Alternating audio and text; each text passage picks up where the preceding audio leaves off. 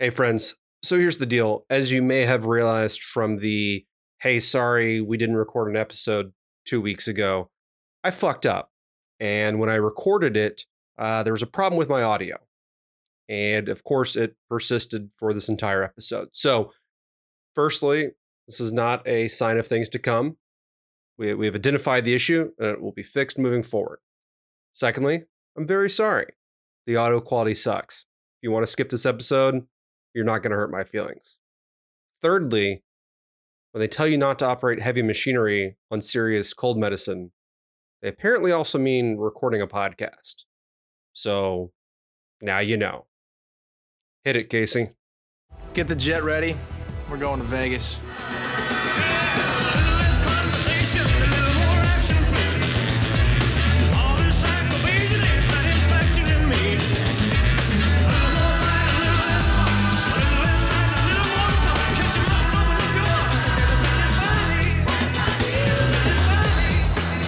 Welcome to Pod at the Montecito, the world's premier podcast discussing the hit NBC television show Las Vegas.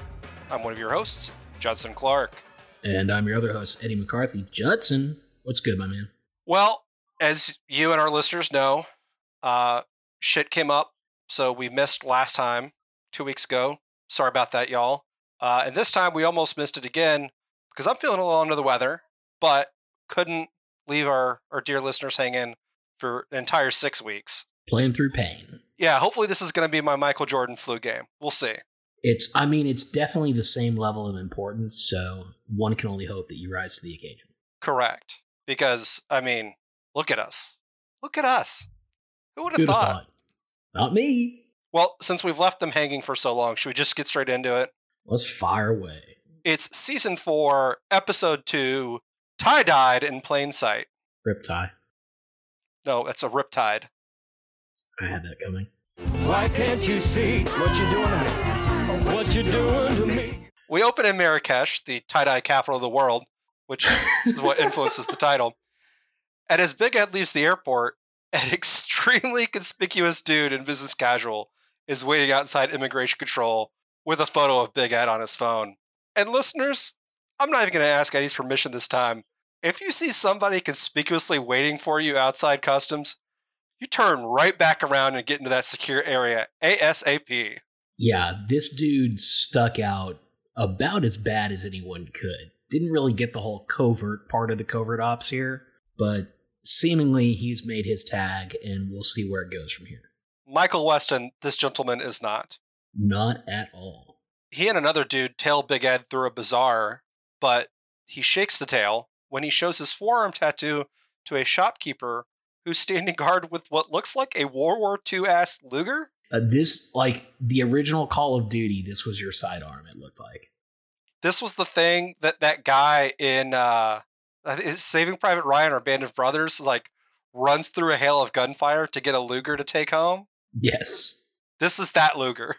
But you know what? It probably still works, and it's good enough to get Ed backroom passes to whatever's behind this tent in the bazaar, which you would think would just be more of the bazaar, but lost the suit guy and got themselves in a tiny little bitty truck.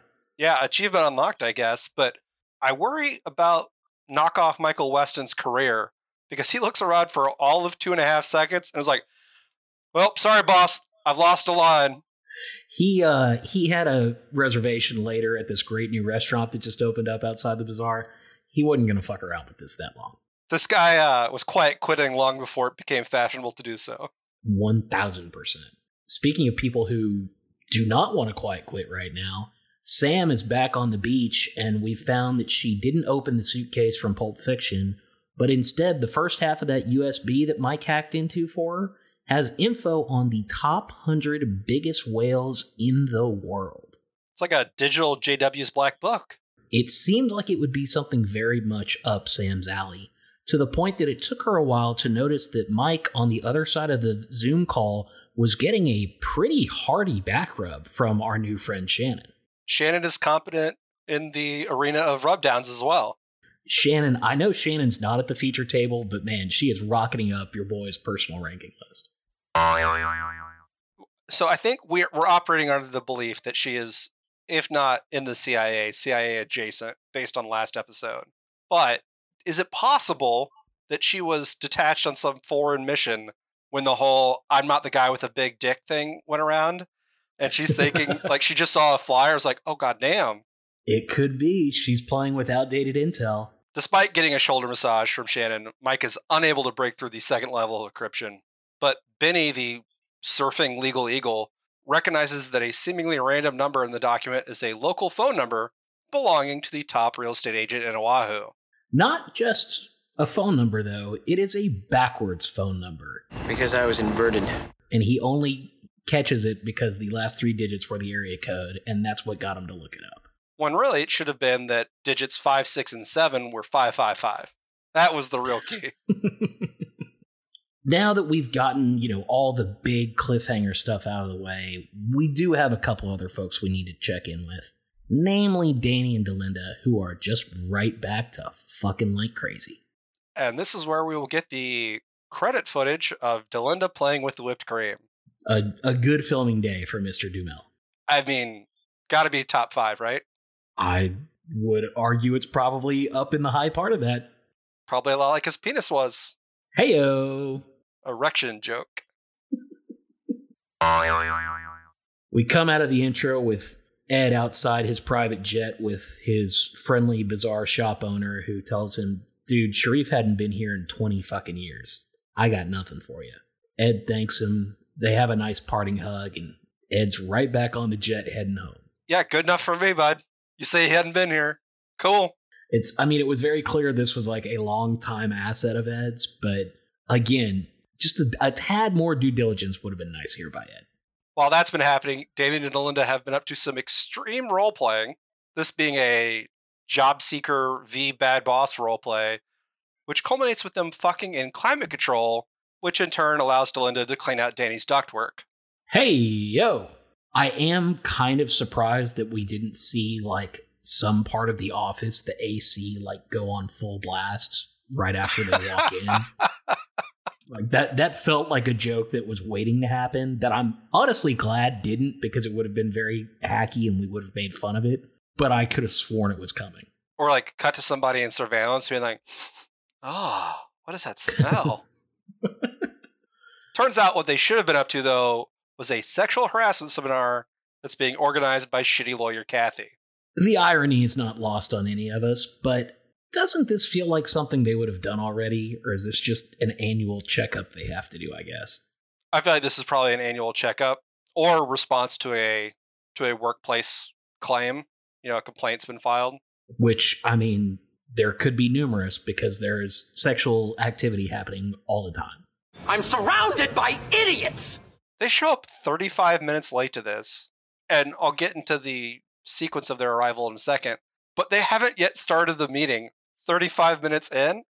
And I know a lot of listeners are like, oh, here goes Judson, gonna jump on something pedantic. Wrong, listeners. That's how you know this is corporate America. We are 35 minutes into the meeting and we have accomplished nothing. I cannot even imagine how angry I would be if I was just sitting in that room waiting for this shit to start, and 35 minutes later, Kathy's just like, yeah, just hold on. Everybody has to be here before we can begin. Prisoner's dilemma, what are you going to do? See, I don't think she was waiting for them as much as I bet she was vamping about, the shit that, hey, today we're going to, sit down with whatever the fuck his name is, and we're going to talk about this, and here's why it's important. And it's 30 minutes of her peacocking to... Well, cozy TV. Hey-oh. But the bigger problem is that Delinda and Danny show up one right after the other in rapid succession, so it's far too quick to not be suspicious, and using the same entry portal. And still, practically adjusting their clothes, too. Yes. They could have just put on the name tags out front that says, hi, my name is Just Had Sex. And it felt so good. Felt so good. We'll stop there because of me, but you were great. Thanks, bud. Title of my sex tape. Hey-o. Well, I expect better from Danny. Loop around and come in the other entrance. Wait 5 minutes. Yeah. Page Mike, get him out of there for some fictitious security thing, and then be like, hey, Mike, I needed you to help cover my entrance here. And then 10 minutes later, they both come back. Nah, I think this is A, he's got bigger things on his mind, and B, he just doesn't give a shit. Yeah. He is for currently sure. top dog, and it's a consensual relationship. He doesn't care. The only person who's bitching at him, and we're going to learn more about that, is the lady that dumped him after he proposed and is being a bitch about it. Yeah, in case there's any doubt as to whether or not she's moved on, she is not. And she's going to take this opportunity to be both an obnoxious gunner, that we all know she is, and a passive-aggressive dipshit. Two terrible tastes that taste terrible together. Yeah, we're going to get a lot of work out of that button early on this season because, whoo lordy, Mary sucks. So hard. Whoa, Bad Mary episode. Whoa, Bad Mary episode. It's a Bad Mary episode. A very Bad Mary episode. And we'll get into this later, but it stopped even being fun or funny for me to drag her. It's just so shitty. It is now, in the parlance of wrestling, go away heat. Like, they're not booing you because you're a bad guy. They're booing you because you suck and you make everything worse. Great usage of that term that I only recently learned. But yes, that is exactly what I'm feeling toward her. Delinda realizes that it's part just Delinda being Delinda and having fun with a stupid corporate situation, but also B, like, there's some catty Delinda here who's she's twisted a knife a little bit with some fun questions of her own. What if a couple of employees, guys or girls or a group or whatever, went upstairs, got a little scene going, and decided to take a few pictures or videos? So you think she's being catty? I think, yeah, no, she's being catty. But also I think she kind of wants to put that out into the world for everyone to hear and think about. Like, she's like, I want all these motherfuckers thinking about me when they masturbate later today.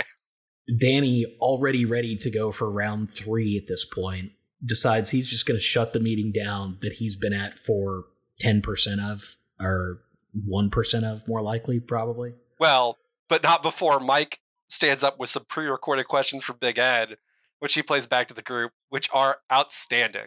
As somebody who is also very huggable, I also want to know why I should get in trouble if people want to give me a hug. And you know what? If that had been his leadoff question, I think he maybe have been able to get an answer. But the fact that his leadoff question was, so if it turns out I accidentally shit in front of people, is that a problem? People keep walking into my private office bathroom when I'm trying to take a poop. I don't understand. How is that my fault? I'm sitting down. They walked in. I would kill to hear the rest of the questions. Oh, we need it so badly. Because Mike posts up while everyone's leaving because he knows there's like 10 or 12 of these fuckers. And you can hear the mirth through the recording. Like, you know that James Caan was coming up with some of these on the fly, and he was having a good time. I think the poop one has to have been a Jimmy Caan special. That would, God, it was so good. After that, Sam's back in Hawaii, taking a meeting with Natalie, the real estate agent to the rich. And the convo's like part finance flirting and part actual flirting and part quid pro quo. And the deal is Natalie thinks that Brian the Whale has been roughing up local strippers / hookers for a while, finally made good on his wish at 86-1. And this is a locals stepping up for a local situation. So Sam will get the decryption key if and when Sam gets everyone to cut bait on Brian and let him twist in the wind. I mean, that's a pretty good deal for Sam. Yeah, and it seems like she's gonna take it until she goes to Benny the lawyer, who, by the way, of course has hots for Natalie. I mean, who wouldn't? Both professionally and personally. Yeah, what's good? She's very attractive. But Sam meets no resistance from Benny. He's like, yeah, fuck him. His check bounced, and I'll do anything Natalie wants. So, whatever. And then Sam's like, oh, well, hang on. What if he's innocent? Benny's like, yeah, I'm not hearing an upside there. What if we don't care if he's innocent or not? Ethically speaking, can he cut bait on his client once the retainer check bounces? I don't know about Hawaii's rules, but it is not that simple. I would assume there has to at least be some paperwork involved. Yeah, there's a process you can get started, but it is not the second it bounces, well, you're done. Though arguably it should be. I mean, I'm not saying that there isn't within 10 minutes a phone call that says, hey, your check bounced. I'm going to need you to go ahead and wire me that cash or we are done. Yeah, I mean, I guess there is the chance that it could be a Monopoly-style bank error. Right. And you wouldn't want to cut bait on someone like that. But if the first check bounces, like, yeah. Sorry, bro. I would also, not messing with criminal law, I would think there is probably a higher bar for cutting bait, especially somebody locked up for murder. That's a fair point. I don't think a judge is going to look too kindly on him trying to weasel out of that. But, Your Honor, look at the rack on Natalie. And the judge is going to be like, sustained. Free to go, sir. Overruled, because I'm going to tap that ass first. Hey, yep. Wow, strenuously objected. I should take some time to reconsider. So anyway, Sam's like, all right, I needed some reinforcements, and she's going to get on the horn. For some reason, we come out of commercial and Sam's giving Brian a chance is to just go see him in prison and say, all right, tell me why I should believe you or I walk. And for a man who likes chicken, he's got a pretty weak two-piece combo. First is, look at me, I'm such a pussy. And listeners, that is the word he used. And I had to be like, did they redub this for the DVDs? I can't imagine that's going out on NBC's airwaves in 2007, right? You used to hear it a lot more. Really? I don't remember hearing it a ton on network, so it could be there was a different version used, and this was part of the uncut, uncensored. But, who knows? Anyway, so that's the chicken wing. And the thigh is, if you fuck me on this, I'm going to take my play to Mandalay Bay. Buddy, come on. Your leverage here is not what you think it is. Like, this is a bad, especially when you already owe them a shit ton of money. They don't want you to come back. They want you to pay your tab and get the fuck out. Yeah, I mean, even if this was a credible threat, I'm not sure that threatening Sam was the move here, bud. Yeah, extremely poor play. And it shows because Sam inexplicably takes a cell phone picture of him in jail, which I never really understood that part, but then just bails. Well, here's the thing. I know why she took the picture, but I don't know why she would have taken the picture. She took the picture so they could show people to get information from other streetwalkers about Brian. Oh. But why would she have done that now? Unless when she calls Mike? I don't know. I feel like it feels like things got out of order a little bit. Yeah, I'm with you there. Well, it appears that the sexual harassment training did not take, which I know is going to be a shocker to everybody here, because Danny tries very half-heartedly to establish some professional boundaries. And after one kiss from Delinda, he's back to suggesting they fuck on company time in a company room. So, good use of time, Kathy. I mean, Danny was at least trying to move the situation out of the workplace Listeners, I don't know. Listeners, if you could have seen Eddie's face, you would know he does not believe what he is saying. I'm trying to give him some kind of a stretch here because there really wasn't much. He is barristering his ass off on behalf of his client, but he's not a true believer, this Eddie Mack here. No, I am a true believer that my client did nothing wrong.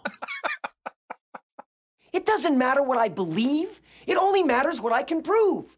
Mikey, meanwhile, is trying to get his foot out the door, but first has to catch Shannon up on all the things she's going to have to take care of, figuring out a new schedule, blah, blah, blah. And as he finally gets out of the way, Shannon says, hey, if you get bored on your trip, call me, playing with her hair all flirty-like. And Mike's like, okay, I certainly will do that. Very cute lady, good at back rubs. So I guess we know where she shook out in the Mitch hierarchy? I mean, Mitch had his chance. He could have given Mike a back rub for years and never once tried. Could he reach, though? You just lower the chair. Insert hydraulic office chair sound here. Danny sees the tail end of this and starts giving Mike a little bit of trouble, who immediately is like, oh, okay, are you pot or are you kettle? Which one's which right now? Yeah, and then Danny gets pissed about Mike going to Hawaii instead of him, forgetting that A, Danny's in charge of the whole fucking thing while Ed's gone, and B, he's got to be upstairs fucking Delinda in like 7 minutes. He does not have time for Hawaii. I think this is just like split-second jealousy, that if he thought for more than 2 seconds, he would realize, no, I'm good here. I have a very important meeting in 10 minutes that requires no clothing. Because Michael trades spots with Danny in a heartbeat. As we've well established.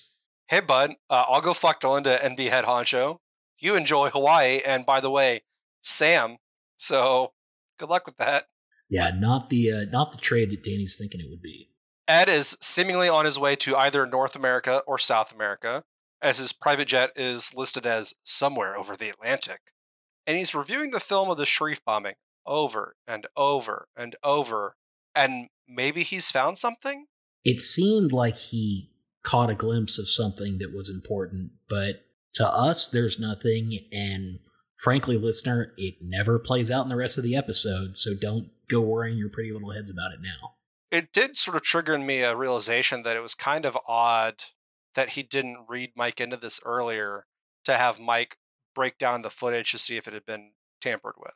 Yeah, it did. The way that they kept showing it made it look like there was some weird timing stuff and that maybe they cut some stuff together, but we never really get an explanation on that. Oh, well. Who can say? It won't be Mike because he's landed in Hawaii, and when Sam is done giving him shit for his very, very loud Hawaiian shirt, Mike says, let me borrow your phone real quick. I've got to talk to this hooker. Shows the lady of the night the picture of Brian that I guess Sam snapped in the jail cell and asked what she knew about him. And she goes, yeah, everyone knows about him. He's the best money in town. He's done in 2 minutes. Sometimes he likes costumes, but he's not even really paying attention. All he cares about is real estate. And also she's careful to point out he has never roughed up any girl and poses no threat to anyone. Yeah, a 10-year-old could kick his ass, according to her. Just as Mike and Sam are about to dig deeper on the real estate angle, the prostitute turns tail because 2 cops have sauntered up behind our dynamic duo and are going to arrest them on solicitation charges. Sam really racking up the charges here. We've got obstruction, we've got solicitation. Like she's being busy out there in Hawaii. I like that she just went straight for the here are my wrists. Like, okay, I quit. Will you at least cuff me in front of me instead of behind me? That'd be ideal. It's very uncomfortable. Ed has also landed in the private Montecito hangar and hops in an Escalade where Danny is waiting for him and asks how the trip to Morocco was. All we get from Ed is he was only there for about 35 minutes before we ride off into commercial. Yep, Big Ed's back in Vegas, baby. But Sam, not back in jail because she flashed one of the cops and got them off the hook. Now, I'm not saying that if I were a cop, that would not work on me. But I will say, if I were being busted for a vice crime like solicitation, I think public indecency is probably not the route I would go to get myself out of that. Your logic certainly makes sense. However, maybe you're thinking, these guys are on the vice patrol, huh? Might mean they like being around the naughty stuff. Maybe they're just in it to see some titties from time to time. So you think it's an Ethan Hawke situation? These cops like to get wet. Exactly. Interesting. All right. And either way, the gamble worked, so props to Sam. Would have been great if it worked to get her out, but not Mike. That would have been very good, actually. Would have also been better if we had gotten to see Sam flash the cops. Yeah, that too. That's always a crowd pleaser. I mean, we've been so patient. And an incarcerated Mike would have kept us from his other loud Hawaiian shirt and his painfully slow journey through the rainforest that is just dragging Sam along in like this bullshit Socratic way where she's like, I did not do the reading. Just tell me the answers. Yeah, I didn't bring you here to quiz me on things. I brought you here to fix this shit, so fix this shit. And the shit that needs fixing is that Brian owns the parcel of undeveloped land that they're on that has no utility access. But oh ho, next door is another parcel of land that does have the requisite utilities, owned by none other than Natalie Coe. And if you could just Voltron those 2 pieces of property together, that's worth $50 million easy. So Mike's conclusion is, hey, obviously Natalie set Brian up to take the fall and pick up the land on the cheap. And Sam's conclusion is, why don't we buy this out from underneath Brian and sell it to Natalie for a huge markup? Again, Sam's got good ideas this episode. She's just fucking bipolar about whether or not she's going to screw Brian or not. She really is. He's very lucky that the coin flips the way that it does at the right time for him, because she seems very ready to just drop him like a bad habit.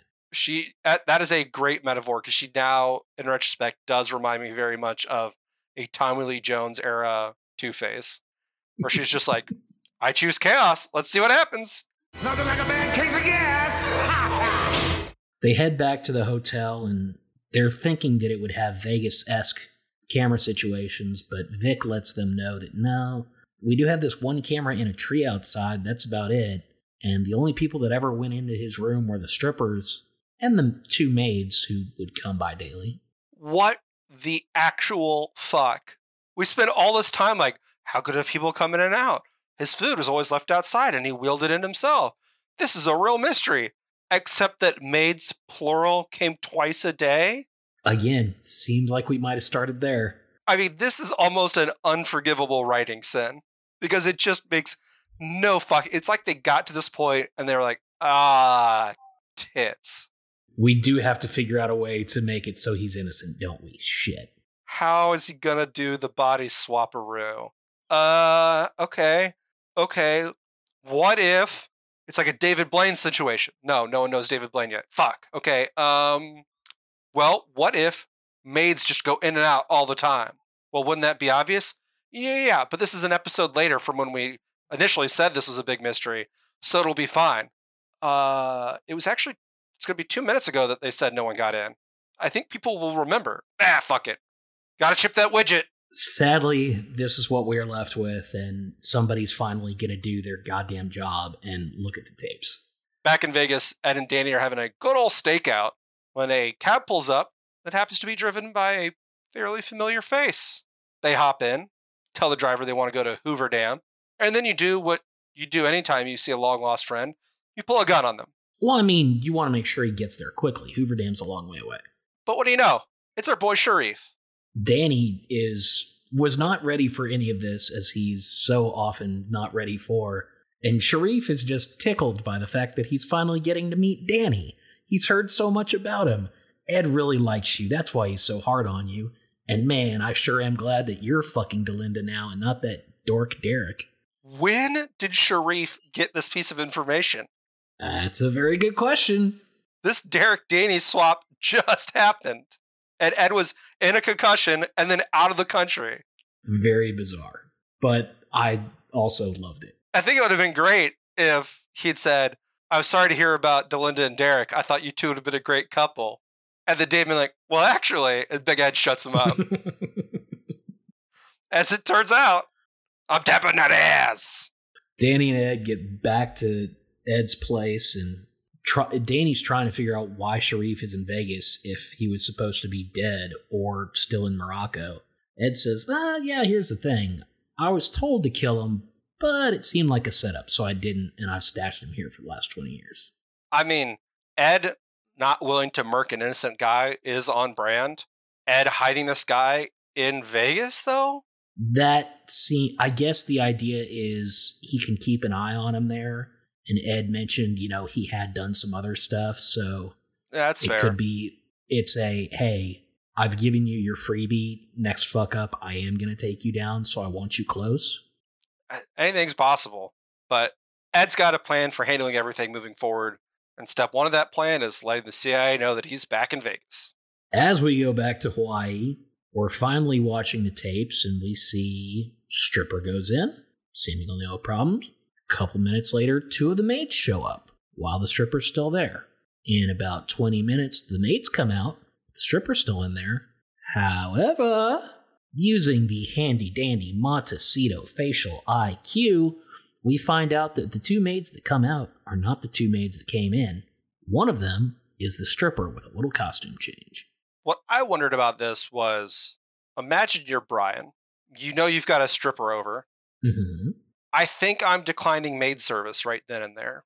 I mean, we've seen how he was living somewhat in squalor, that I don't think he would really mind if somebody walked in. But I'm with you. It does seem questionable. That's the time you throw the padlock on that door and you lock your buddy out in the hallway. Go ahead and throw that do not disturb sign up on the door. I guess maybe he figured since he's done in 2 minutes, what was he going to do with the other 18 minutes? That's very possible. So not only did the maids have a little maid stripper costume change, but none of them worked for the Montecito. And so Benny's going to take this information to the DA and see if he can get Brian sprung from jail.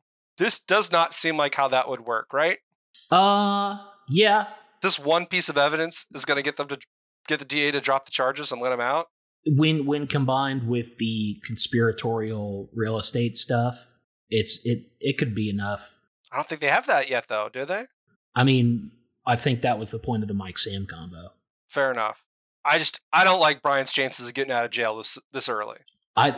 You're still the only person in there with a dead body. Also, I'd be very interested to hear what Natalie's pitch on that was of, okay, the three of you, here's the deal. Draw straws. Hope you don't get the short one because it's going to suck. I think pretend stripper, aka dead maid, probably was not aware of the plan. My money is on she's just along for the ride, thinks it's like to rob the guy or something. You know, knows they're up to no good. But how did they do the murder without Brian seeing it? And how is he not aware that it was a different person? Well, I guess it could also be Brian wasn't necessarily in the room at the time. The locking himself in didn't happen until the dead body happened. So he could have been off at the beach and told the stripper to come on in and be ready for him when he got back. No, because because he was already in there. The door's the only that's the only entrance. I don't know. Again, we're asking questions that we aren't supposed to be asking, I think. It's what we do here, though. I know that we do it. I'm saying the writers building this perilous house of cards were not hoping that we would come along 15 years later. You're saying perhaps they wish we weren't here. I think so. Fair enough. With Mike's work in Hawaii complete, Danny recalls him to active duty in Vegas, where he hints that they're going to need to borrow his paramedic friend with benefits. A shame for Mike, because he was really starting to enjoy himself in Hawaii and was getting some flirtatious eyes from the bartender, and so he was going to stay a couple extra days. But no, can't talk over the phone to tell him what's up. Just know it's important, so hustle on back. Credit to Mike, though, for picking up on the unspoken urgency of the situation and just doing it. Yeah, we get a much more competent version of Mr. Cannon today. Speaking of mystery competency, Ed is going to say hello to his loving wife, who is not feeling as much loving as very, very pissed off at her husband. Yeah, there's definitely some marital strife in the air. And I think a very fair request from Jillian of... It's the Montecito or the agency. Not both. And I mean it. And ideally, you would do neither. Yeah. Also, you could just, we're obviously crazy rich and have this nice place. What if you just retired and we traveled and had fun? Big Ed is either not reading the room correctly or does not give a shit because he continues to be glib in the face of his newfound enemy. And, oh boy, I think that's going to be a chilly bedroom for a bit. Yeah, it felt a lot like the latter. I think he knew and just did not give a shit. Anyway, this conversation is also very important because the boys in Langley were able to task an NSA satellite when it was flying over Vegas and were able to see the whole conversation by the horsies. Danny has a run-in with Mary, and this time finally uses some of the special ammunition he's been hoarding this entire run. Hey, what about Casey? What about Jake? And Mary's brushing all this off, having an excuse for everything. And I'm just like, whatever. Wah, wah, wah. Wah, wah, wah, wah, wah. My favorite part about Mary's insanity with all this shit is she starts out coming at Danny with, "Why did you shove it down my face?" Which is the literal exact opposite of what happened and what she was ostensibly mad about, of them hiding it from her, not telling her, keeping it as far away from her face as possible. And now that she knows, they're just conducting their business like normal, and that is somehow offensive? It's just ridiculous. And Danny, after, as you pointed out, asking very obvious questions about her hypocrisy, just fucking shakes his head and watches her bail. It's like, whatever, crazy. I'm fucking out of here. Eat a dick, you crazy lunatic. We leave this just punishing conversation for a much more fun one in Hawaii with Sam and Natalie walking down the beach as Sam is toying with the USB drive between her fingers and asks Natalie if there's any chance she could just, buy the rest of the info for straight cash. This reminds me a lot of Mission Impossible when Ethan Hunt is just playing with the knock list on the zip disk so much. I'm like, yeah, doing the fucking hand magic shit. Yeah. Like, I think we'll be a little more careful with that there, Sam. Also, if I'm Sam, it sure seemed like you had a lot of good info already. Like, you could probably work with what you got so far. I'm shocked that Sam didn't go with the, I won't cooperate with the cops if you give me the decryption key. And just pitch to see if it could work? Yeah, like, I'll say enough to get Brian out of jail, but won't turn you in? Yeah, because you weren't on, it wasn't Natalie on the video. Yeah, and it's pure conjecture by Sam and Mike as to her involvement. But Natalie asks, come on. Why? This fucking guy? Sam's reply is simple. He may be a prick, but he's not a murderer, and he's her client. And Sam is a loyal gal. Well, says Natalie, was your client is probably a better use of the English language. Yeah, Brian, being way too much of a prick, way too early in the count, apparently earlier that morning, defaulted on all his markers and filed Chapter 11. I'd let the justice system work its way out a little quicker before you go ahead and burn the people that just helped you there, partner. Uh-huh. And also, it feels like in a situation in which Natalie's going to jail, you might get to do the thing to her that she tried to do to you and get her land on the cheap and make your Montecito problems go away. Yeah, a lot of bad plays here, bud. For somebody who's apparently obsessed with real estate, he's really taken his eye off the ball at the most critical moment. Yeah, this was prime ball hitting time, and it was right there on a tee for you. Natalie, maybe in a last-ditch effort, or maybe is just feeling horny and thinks it's a last shot before she has to go to jail, tries to get a little more flirtatious with Sam, see if she wants to stick around for a while, see all sorts of things. And sadly, no. Sam says she's just going to turn her ass in, and Natalie thinks Sam would have been great for real estate because she is a vindictive, conniving bitch. But, you know, the game's the game. I don't think Natalie's wrong, but Sam's just not interested. The good news for Natalie, she'll have plenty of opportunity for lesbian sex where she's headed. Maybe she gets Sam's old soulmate.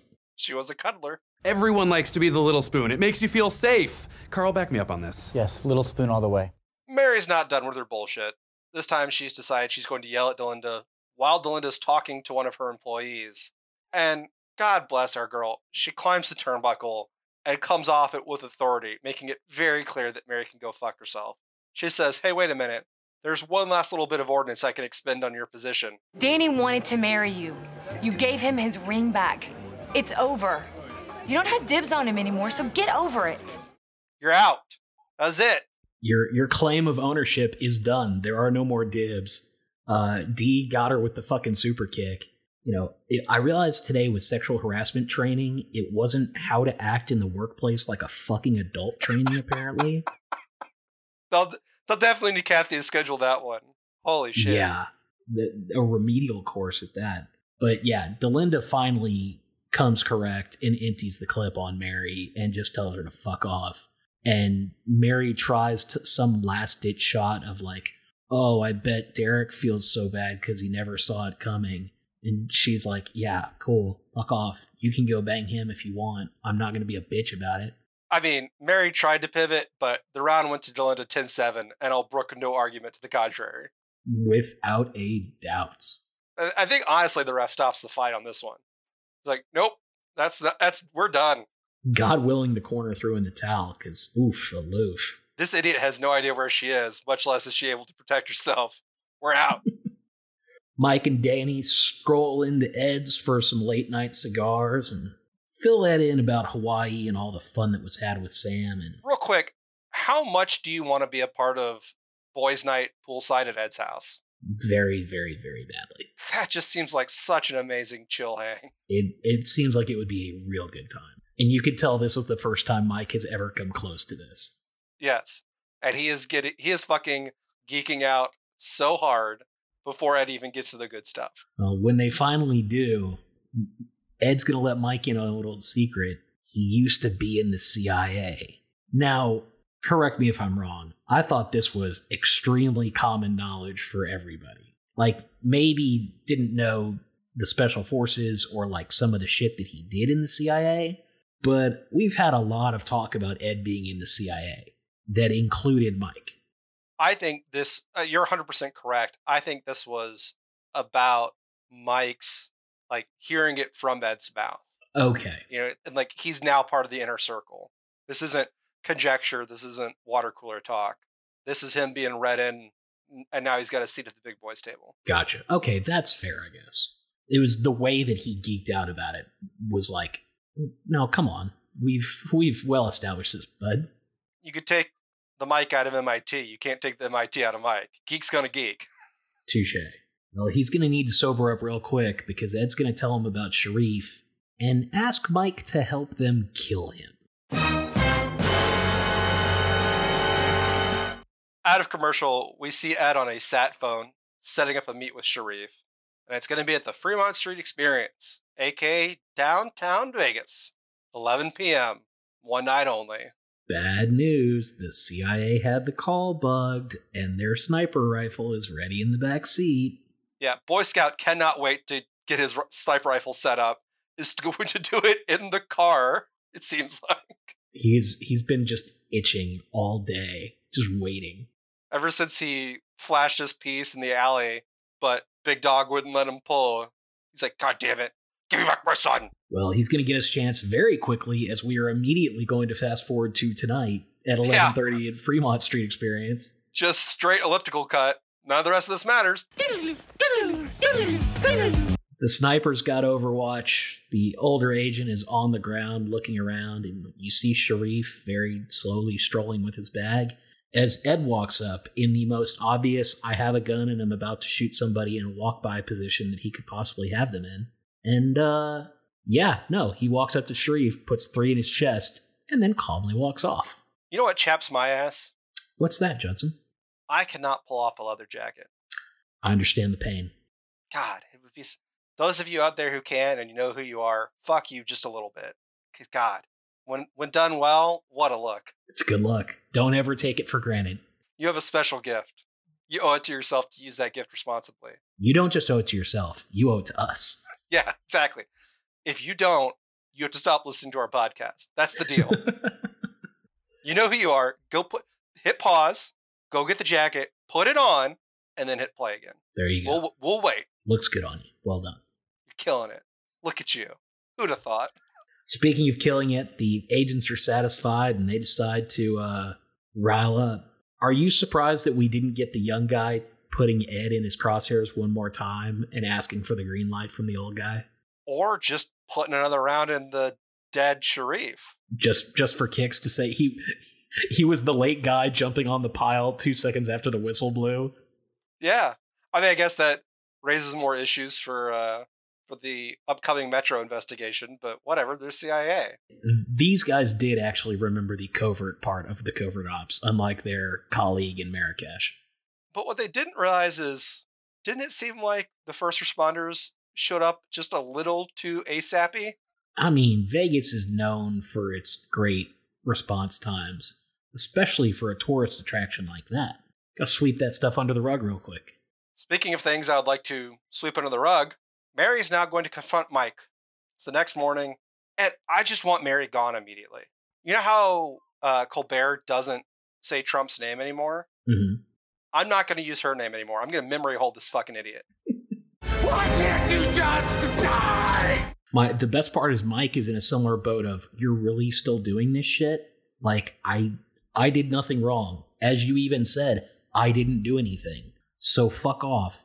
And Mary she who will not be named, starts taking these deep, deep jabs at Mike of like belittling his personality and calling out insecurities he may have. And Mike finally hits her with a look. We should probably stop before we both say something we'll regret, which Mike had something feisty loaded. God, I wanted it. I want it more than the rest of Big Ed's recorded messages for the sexual harassment seminar. I just wanted him to stand. I wanted him to be the one that finally was like, breaks her essentially. Yeah. I mean, Dee came close. She's on the ropes. The Weeble's a wobbling. Let's go ahead and knock that fucker down. Ed's debriefing with the CIA agents in his office and pretty much just says, look, fuck y'all, I'm out. But what was y'all's deal with him anyway? Why did you want him dead after all these years? And they rattle off a couple names of murders that he was allegedly involved in that Ed knew for a fact he could not have been involved with. But oh well, too late, I guess. I'm out. And we finally get Big Dog's name. His name is Linux, which means I'm not going to call Boy Scout Lewis. Both a good joke, but what a fucking name for a random CIA agent. Agent Linux. It's been a while, but I think you'll agree, this is nominative determinism. Ooh, yeah, not much you can do with Linux. if you name your child Lennox, they're going to either be a boxer or some sort of wet work agent. Those are the options. Nah, pretty much. Or like an extremely British haircut stylist. Like one of those old-timey ones where the guys dress up with the fucking suspenders and shit. Yeah. But he's going to deliver a killer straight blade razor shave. It's going to be fucking phenomenal. You're gonna be looking on point if you go see Lennox. It's going to be some artisanal $48 shave, but... You're going to like the way you look. I guarantee it. Lennox makes it clear, though, that try as he might, Big Ed is not out of the agency, and should they ever want to yank on his leash again, they will, and you could fucking count on it, Ed, because we're always watching. Bye! You won't see us, but we'll always see you. Lewis is like doing a little beat-off motion. It was he plays the smarmy sidekick asshole very well. I actually started liking him when... Why don't you take your little fluffy here and get the hell out of my office? The youngin' can take a joke. He's all right. I mean, he might be a psychopath, but he's got a sense of humor. Which, goes a long way. Yeah. Danny decides to use one of his last days as head honcho to undo the sexual harassment seminar that we just made everybody sit through. So bizarre. First announces to the crew that Delinda is now his girlfriend. First calls this all-executive meeting to order. Like, he's pulled... So, remember, this sexual harassment seminar was for the executives of the Montecito. So he's pulled all the bosses from all the departments back into the ballroom. Gonna run it back, y'all. Bear with me for a second. Wild, for starters. Yeah, their productivity numbers today are not going to be great. You can only hope it's like a Tuesday. But yeah, Danny decides to announce broadly that Delinda is his girlfriend now, and Delinda's all, "Oh, I'm your girlfriend, yay!" And everybody's happy, except for Mary. And then say, okay, here's the deal. Sorry about that dipshit. We don't sell staplers or widgets or whatchits like he was trying to talk about. We sell sex. We sell booze. We sell gambling. There's going to be temptation around. So here it is. Guys, don't be creepy. Ladies, not everything is sexual harassment. How about y'all just be cool? Reasonable people can disagree about the wisdom of his new policy, but no one can disagree with the fact that Danny isn't actually in charge. Big Ed's back. Ed's back in Vegas. He's in his office. Oh, he's just down the street at Treasure Island. Yeah, he hasn't made it back to the Montecito yet. But holy shit, this feels a lot like signing an executive order on the day of the new guy getting inaugurated, and him just coming in the office and be like, no, not this one. Hey, Danny's gonna use that pen as long as he's got it, damn it. Probably to do butt stuff with Delinda. Probably. What's weird is she wants the cap off. Oh, why are you like this? I blame the cold medicine, but it's not. Our episode's denouement. Had to dig deep for that one. Big Ed, Mike, and Danny are walking through the casino. They're closing the loop on the CIA. And that's when we learn, because surely we were all fooled, that all of this was a ploy to trick the CIA into thinking Sharif was dead. We get a fantastic Ocean-style montage of how the trickery went down. And it's pretty much exactly what you expected. Ed fired some blanks. Sharif hit the squibs in his very untimely and climate-appropriate sweater. Danny rolls out of the cop car with just a hideous fake mustache. How dare you? Cop. This is the new greatest fake mustache on the show. Actually, no, it is amazing in its horribleness. Like, it's so cheesy. It's so good. The way he gets out of the squad car and sort of preens, you know he's thinking like, I'm going to make Delinda take a mustache raid later on this. 100%. Delinda's been speeding and she's about to get pulled over. He's going to write her a ticket with his dick. With his dick? Oh, no. I don't have that right now. Yeah, you got to go to the pen on that one. Get warmed up first. Yeah. You throw heat like that right out of the gate, you're liable to pull something. Yeah, we're all playing a little hurt today. What are you going to do? Anyway, Mike's in the ambulance right behind, making goo-goo eyes at his lady friend who's working the beat. They roll Sharif into the ambulance, take him somewhere else in the city where the CIA agents still are and still have satellites tasked. But surely they're not going to drop him off with Ed, who the CIA is obviously following still. Oh, there's Ed. We need one more big hug. What the fuck? Didn't feel like the best plan on the back end, but No. I mean, neither did having him right next to you for 20 fucking years, and that seemed to work out okay. Perhaps the CIA is not as adept as we think they are. I mean, that is the most believable thing of the episode so far. Until what happens next, when Sam is on the floor of the casino, and Vic decides to surprise her because he really wants another shot. And friends, that seems extremely believable. Yeah, and Vic has had the entire plane ride from Hawaii to think of his strategy, and here it is. Sam, you're a perfect woman, except you're mean, but I can handle mean. What do you say? I mean, it's not a great plan, but it's not terrible. And she's going to blow him off one last time, but then he hits her with some intel. Casey's about to sell the Montecito, and I'll give you the details if you'll fuck me. Yep, done deal. Off they go. Sometimes a Hail Mary works, man. There's a reason it's in the playbook. Vic himself is stunned that it works and is like frozen for a second when Sam looks back and he realizes, oh, I'm going to fuck this up if I don't move immediately. And he scoots. I think what he's thinking is like, can I get into the bathroom for a pre-fuck crank? Make this last? Yeah, I was not expecting this to work so quickly, and I don't want to end up like Brian. It'd be a 2-pump jump. Yeah, you got to think that he probably worked some of that out on the plane down too, though. One would hope. There were a lot of plans going through his head. It was very turbulent. Ed, did you like the episode? Mostly, yeah. I shoot Mary into the fucking sun, but beyond that, I'm glad that finally everyone is done with her shit and is starting to call her out on it. But for the most part, yeah, thought it was a lot of fun. How about you? Exactly the same. The Lady Voldemort shit is truly taxing my patience. I just want her gone. Just write her off the show immediately. The fact that we have to sit through another season of her still is the most disheartening part of all of this. It is blessedly shorter, so we'll be done with her sooner than we would have, but still. And I feel bad for Nikki Cox because I'm sure she's a great actor. Because, I mean, she does a convincing job of making me hate Mary. But this is just a bad character. Yeah, it really is. And it's not serving the plot anymore. She's just got to go. Yeah, are we supposed to feel sympathy for her? I almost feel like this episode was them making sure that we don't. Right. It felt like this was full heel turn, and they want to make sure that anybody who is still holding on to any, maybe Mary and Danny end up working things out, that this will put the final kibosh on it. But hey, if you're still shipping Manny, Derry or Manny are your options, and they both suck. Just like that relationship does. Hey, yo. If you're shipping them, now's your time to get off the bus. Sell them stocks. They're already penny stocks, but they're going to zero. Get gone. Here's your free out. Speaking of pieces of shit, let's talk about the chip leader.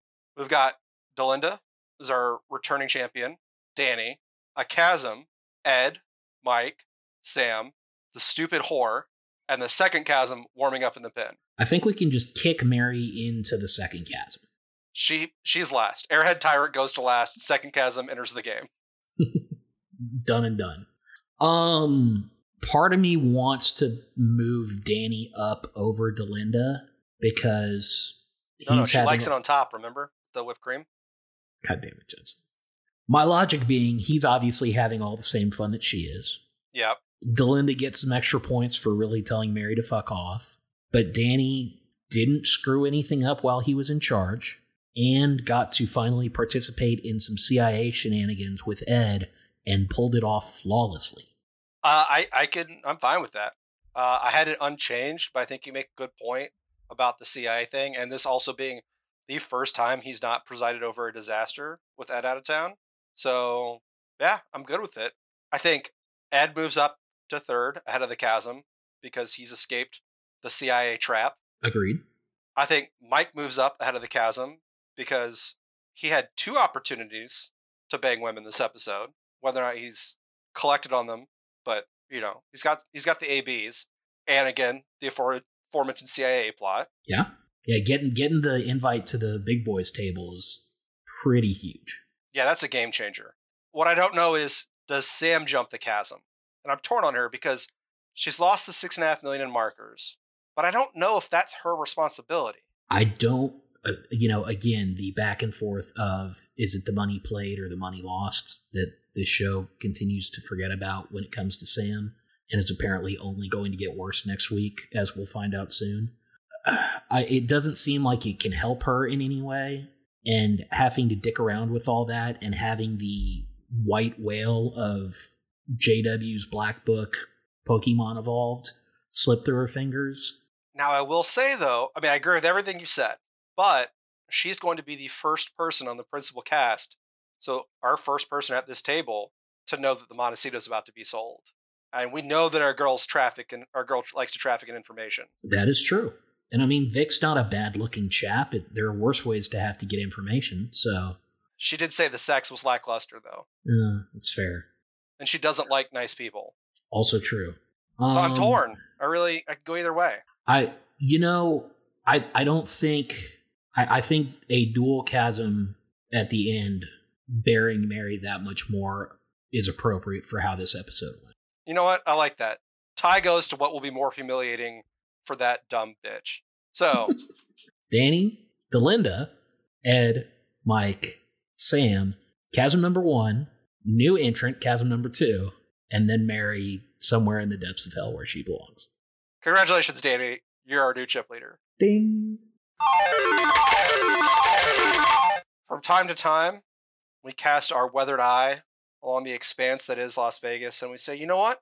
Someone did a really good job, and we bestow upon them the honor of the Makiki, named after that crazy kid, that crazy duo who likes to watch their partner fuck other people and gamble degenerately at the same time. It's a good life. Do you have anyone you'd like to submit for consideration? I do. I don't know if this rises to the level of a Makiki, but for efficiency purposes, I don't think we've seen anyone this good. Young Vic rolls into Vegas and is about to have sex with Sam in less time than it usually takes for us to land in Vegas and get to a blackjack table. That is a very good point. The efficiency metrics are off the fucking charts. Yeah. It's enough that he's going to have to be dropped from, the future stat table, because they'll be like, this graph has no meaning if we include him. Yeah, this is like the minimum plate appearances. He does not have those because he didn't need them. Yeah. Vic, congratulations on getting laid and picking up the rare honor of the Makiki. Congrats, young man. I'm Marion Coatsworth Hay. I don't think Vic needs any advice, but surely our listeners do. Got any pearls of wisdom you could share with us? If you can be Vic, be Vic. But kids, sometimes you just gotta tell somebody to fuck right off. And as Delinda showed us, it can be great. And you know that shit had to be so cathartic for her too. Oh yeah, you could tell in the walk-off that she knew she got bad on ball and it felt good. That was a little, is Molly Sims actually pissed at Nikki Cox level of, that had some stank on it. For sure. I know it was cathartic for me, so God bless her for doing the heavy lifting. And speaking of heavy lifting, we didn't really get a lot of gambling this episode. So is there any chance that next time we'll get to see Big Willie? Well, Judson, next time on Pod at the Montecito, the story of O. Oh, it's magic, No, Judson, I really don't know what you mean. Money troubles force Sam to hunt down some recent clients who stiffed the Montecito, while Ed agrees to make over a high roller so his wife will love him for more than his money. I feel like the sentence construction there is a little dubious. So that Jillian will love Ed for more than his money? I believe they mean the high roller's wife. I believe they do too, but I demand some precision of language out of my episode recaps, and we're just not getting it. Blame the DVD box makers. I shall. I do think it's funny that immediately after Sam kind of shrugging off the $6.5 million that Brian stiffed her on, now she's going to have to go on a fucking scavenger hunt. It does seem like that chicken came home to roost mighty quick. And for the sound of things, this is going to be an episode that would not work well in the modern day, because I just don't think you can escape a casino in the year 2022. No. Also, Brian's defaulting the markers and declaring Chapter 11 is not gonna work. They are going to be first in line of the creditors there. Well, I look forward to reviewing it on time, on schedule. With the proper audio. Probably. We don't actually make promises like that around here. God, no. All of our promises are dumb ones. But thanks to everyone who stuck around through the break. And the bad audio. We hope you enjoyed this episode half as much as we enjoyed making it, because in that case, we'll have enjoyed making it twice as much as you enjoyed listening to it. Why don't you leave us a 5-star review? Not 2.5, not 10. Don't get confused with the half and doubles. 5-star. It's the only button that works. Get on Twitter. Reach us at MontecitoPod using the hashtag LasVegas4Peacock. Do we have a cozy tag yet? No, we sure don't. One of these days we're going to think about that before this very moment in the recording. But it's not today, folks. Nope. Not today. And I'll let you in a little secret. It's probably not next time either. Bodes poorly. I would not put my money on it. But in case you have no idea what we're talking about, make sure you check out Las Vegas, airing every night on Cozy TV from, I think, midnight to 3 a.m. Central or Eastern or something like that. I think Eastern, yeah. 3 episodes, 7 days a week. So every 5 weeks, the whole damn thing rolls over. You have no excuse not to be up on your Las Vegas. No one to blame but yourself, unless you live in one of the places that can't get Cozy TV, in which case you just have to move. And that's still on you. Yeah. The tools are out there. Do better. Just remember, even with Cozy, let's leave James LaSure out of the social media conversation. He's not here for it. No, he's busy in the Rookieverse. I'm sorry? He's on Rookie? Either that or the other one that gave birth to the term Rookieverse, which cracks me up every time I think about it. So the Rookie Feds? That one, yes. I think he's on that one. Huh. If Nathan Fillion didn't get me to watch The Rookie, I'm sorry, James LaSure's not going to get me to watch The Rookie Feds, but at least gives me pause. Like, let's see what our old boy's up to. Just glad to see our friends getting work. By the way, hope you all enjoyed the copious drops for Shotgun Wedding last time around, because I'm very excited for that movie. What a trailer. With or without best friend of the pod, Josh Duhamel, in it, just seems like it's going to be an amazing time. Fun for all. If you want to email us, which is the thing that you can do, you can email us pod@themontecito@gmail.com. Eddie Mac, help him out. Word, then symbols. There you go. And I think that's it. Got anything else for our dear listeners? Nah, take us home, bud. All right. Well, until next time, I've been Judd, he's been Ed, and this has been Pod at the Montecito. Deuces.